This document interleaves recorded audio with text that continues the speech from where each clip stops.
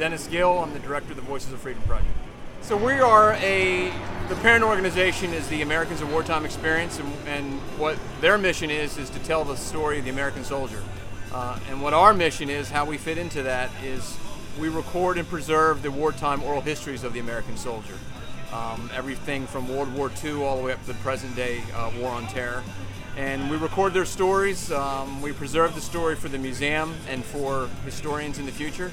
And we also provide a copy for the veteran, for their family, so that the family knows what their loved one did and what their service was. With all of the veterans that you talk to and hear their stories, how does it feel that you are getting them out? It's very significant, and it's very important that we can get those out of there. And I'll give you an example. My grandfather was a World War II vet. He was a B-17 waist gunner, shot down in Romania, was a POW for 6 months. He died in his mid-40s suddenly and never told his story. So the family really doesn't know a lot about what he did other than his military paperwork and some newspaper clippings. What we want to do is provide the families and the veteran a way to take their story and preserve them so that their family members, when they pass, will know what they did. Family members that are here today and the family members in the future that are yet to be born. Another example I'll give you is we had a veteran family come up to us, I think it was about 3 years ago, and we had recorded their loved one's story a few years prior to that. And when he passed away, they played the interview that we did at his funeral. So the family members could see and hear what their loved one had done. So we think it's important to have those stories told.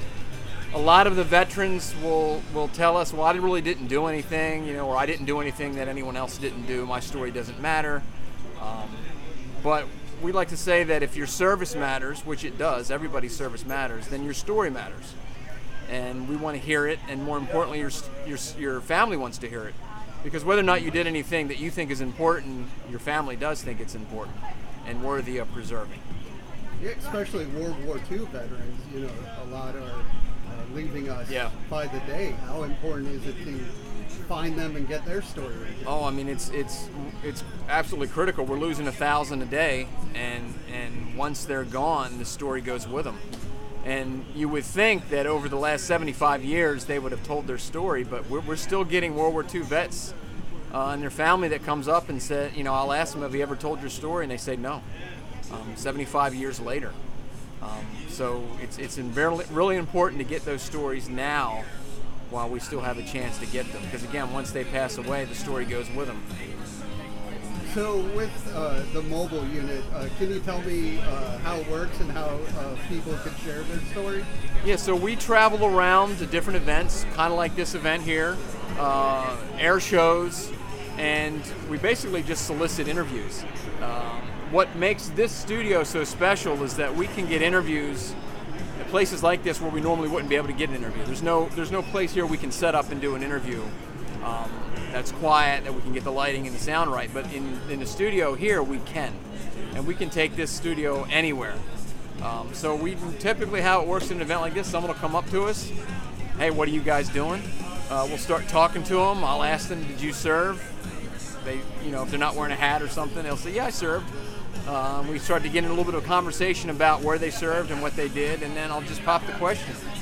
Have you ever told your story? Would you be interested? I promise it's painless. 35, 45 minutes, we'll get your story recorded. In a few weeks, we'll get a copy to you, and you can disseminate it to whoever you want. We get some takers, some are willing to do it, and many aren't, unfortunately. And I understand why they don't want to. Some of the experiences they had, they don't want to relive. A lot of them, again, say, look, I didn't do anything. My story's not important. Go interview so-and-so. He actually did something. But once we convince them to do it, most of the time, in fact, I can't think of one time where I've done an interview where somebody's regretted doing it. So generally, it's a good experience once they're done and once they've done it. What inspired you to join the Air Force? I've always been into airplanes, and when I was growing up, I lived down in the Virginia Beach area. I used to watch planes coming out of Langley all the time. It was just something I've always been interested in as long as I can remember. And like most people, once they graduate high school, I really had no direction in life. So I went and talked to a recruiter, and what he told me sounded good, so I signed the paperwork and off I went. How can people reach out?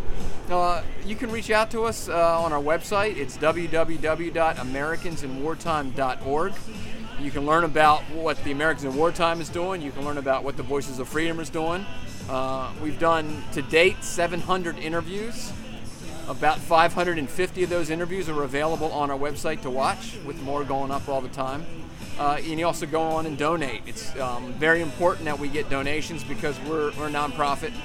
And being able to do these interviews and be able to do what we're doing for the veterans, we have to have donations from people. So you can check us out online on our website. You can also donate if you feel moved to do so.